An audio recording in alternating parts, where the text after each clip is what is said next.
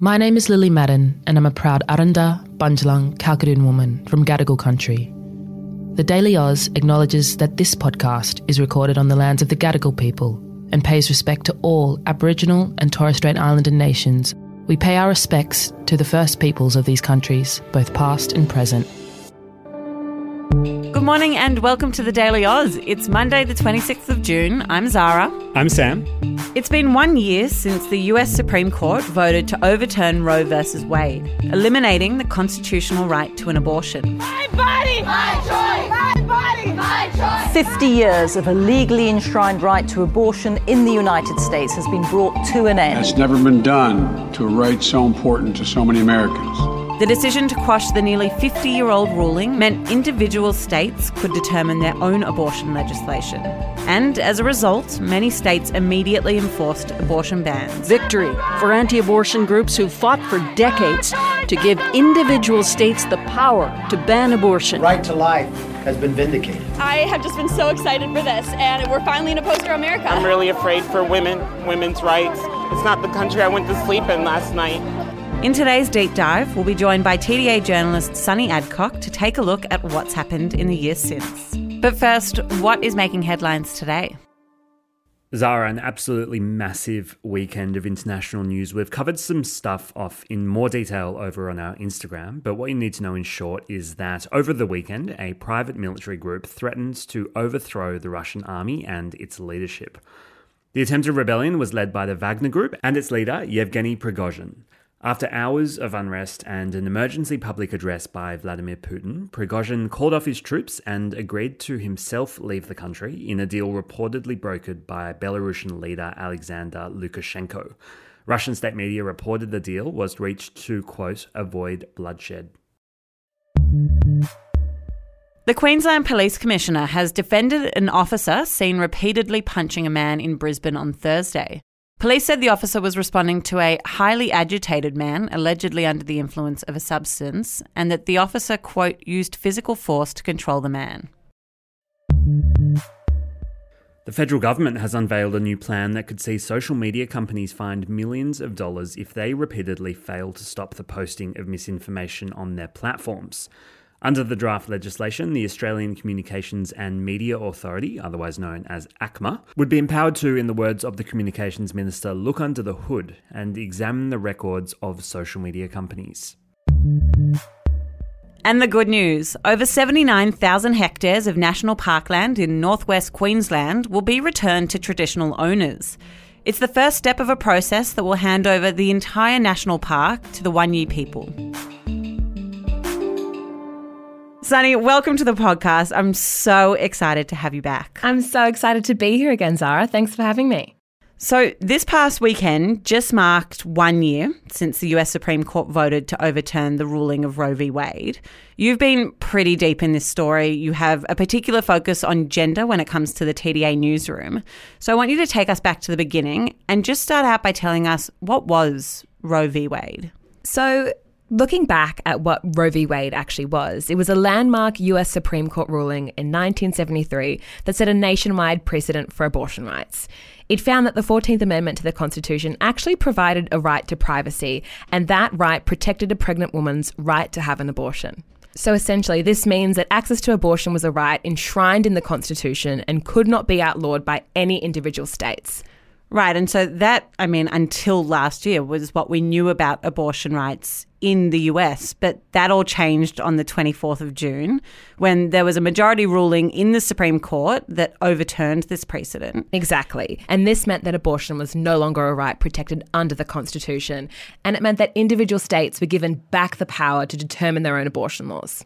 And I remember that there was this leaked ruling ahead of time. We kind of knew that it was going to happen, but then on the 24th of June, we actually found out Roe v. Wade had been overturned.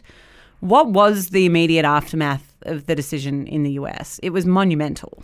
Well, pretty much immediately once the Supreme Court decision was handed down, trigger laws restricting abortion access started to come into effect across 13 states. What's a trigger law?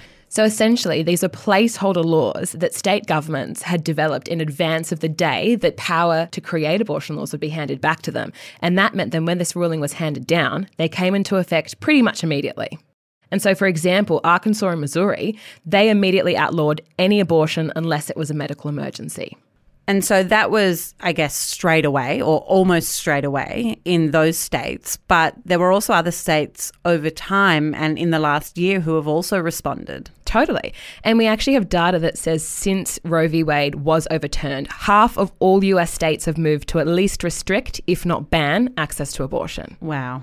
Yeah, and according to the Guttmacher Institute, 13 states have completely banned abortion with very limited exceptions to when a pregnancy can be terminated. So, just to give you an example, in Mississippi, all abortions are now banned, except in cases where the mother's life is in danger or if the pregnancy resulted from a rape, but only if that rape was reported to law enforcement. And then other states have since banned abortion after 6 weeks, which is actually before many people even know they're pregnant. Several of these bans are subject to legal challenges. I think this is one of those stories where when you read the news, you almost become desensitized to the fact that we're talking about very real situations and very challenging situations. But, I mean, abortion bans, and to the degree that we've just spoken about, certainly haven't happened across the whole country. In fact, we've seen the opposite happen in some states, right?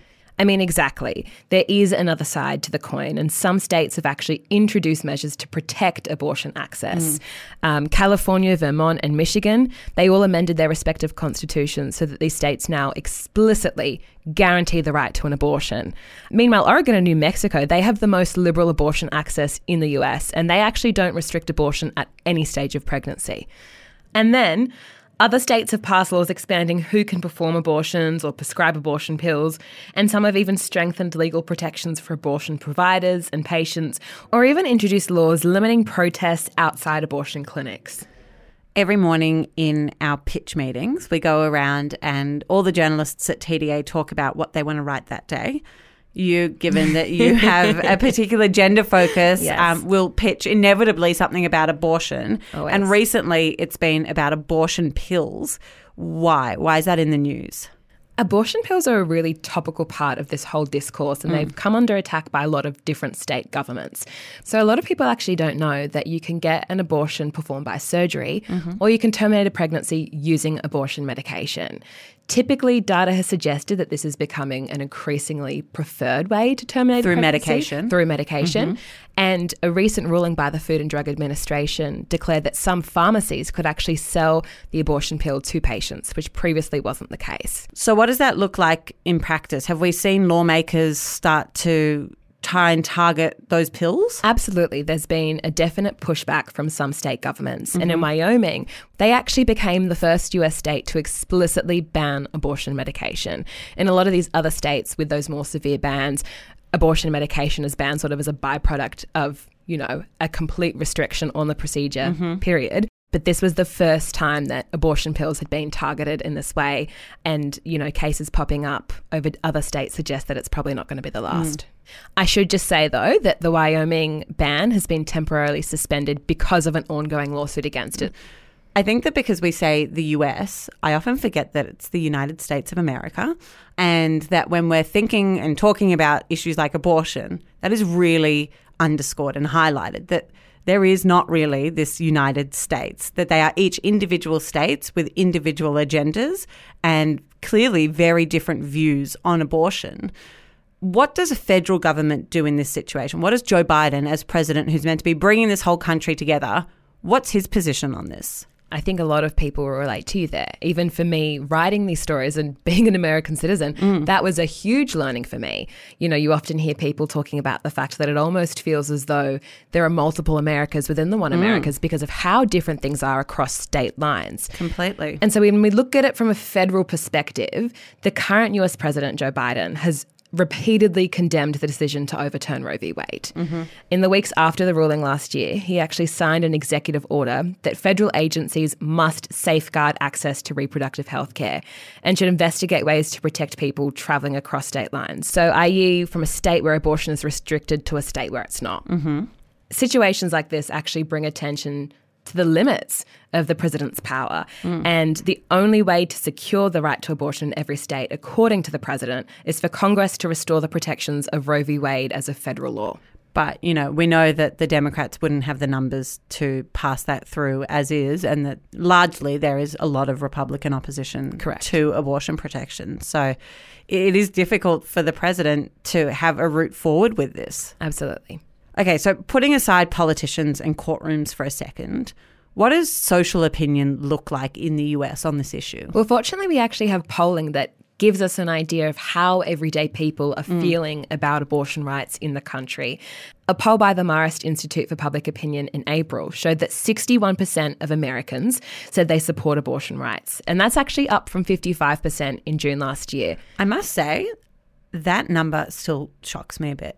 Like, that is a fairly divided nation. Oh, completely. I mean, 66% of Americans said that abortion should only be allowed at most within the first 3 months of pregnancy. So there's definitely still an element of division, and even among supporters, it's complicated. It is, and I think lots of different values and opinions go into forming your position on this issue either way.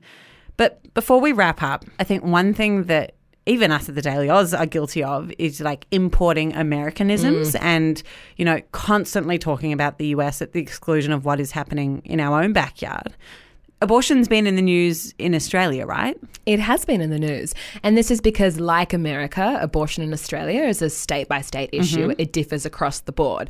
But Western Australia actually introduced legislation to Parliament this week that would decriminalise abortion. It would mean that abortion was no longer under the criminal code in any parts of the country. That's definitely one to keep our eye on. As I said, as we're looking across the world at the US, there is still developments in this space here in Australia. Sunny, thanks for joining us today. Thanks so much for having me.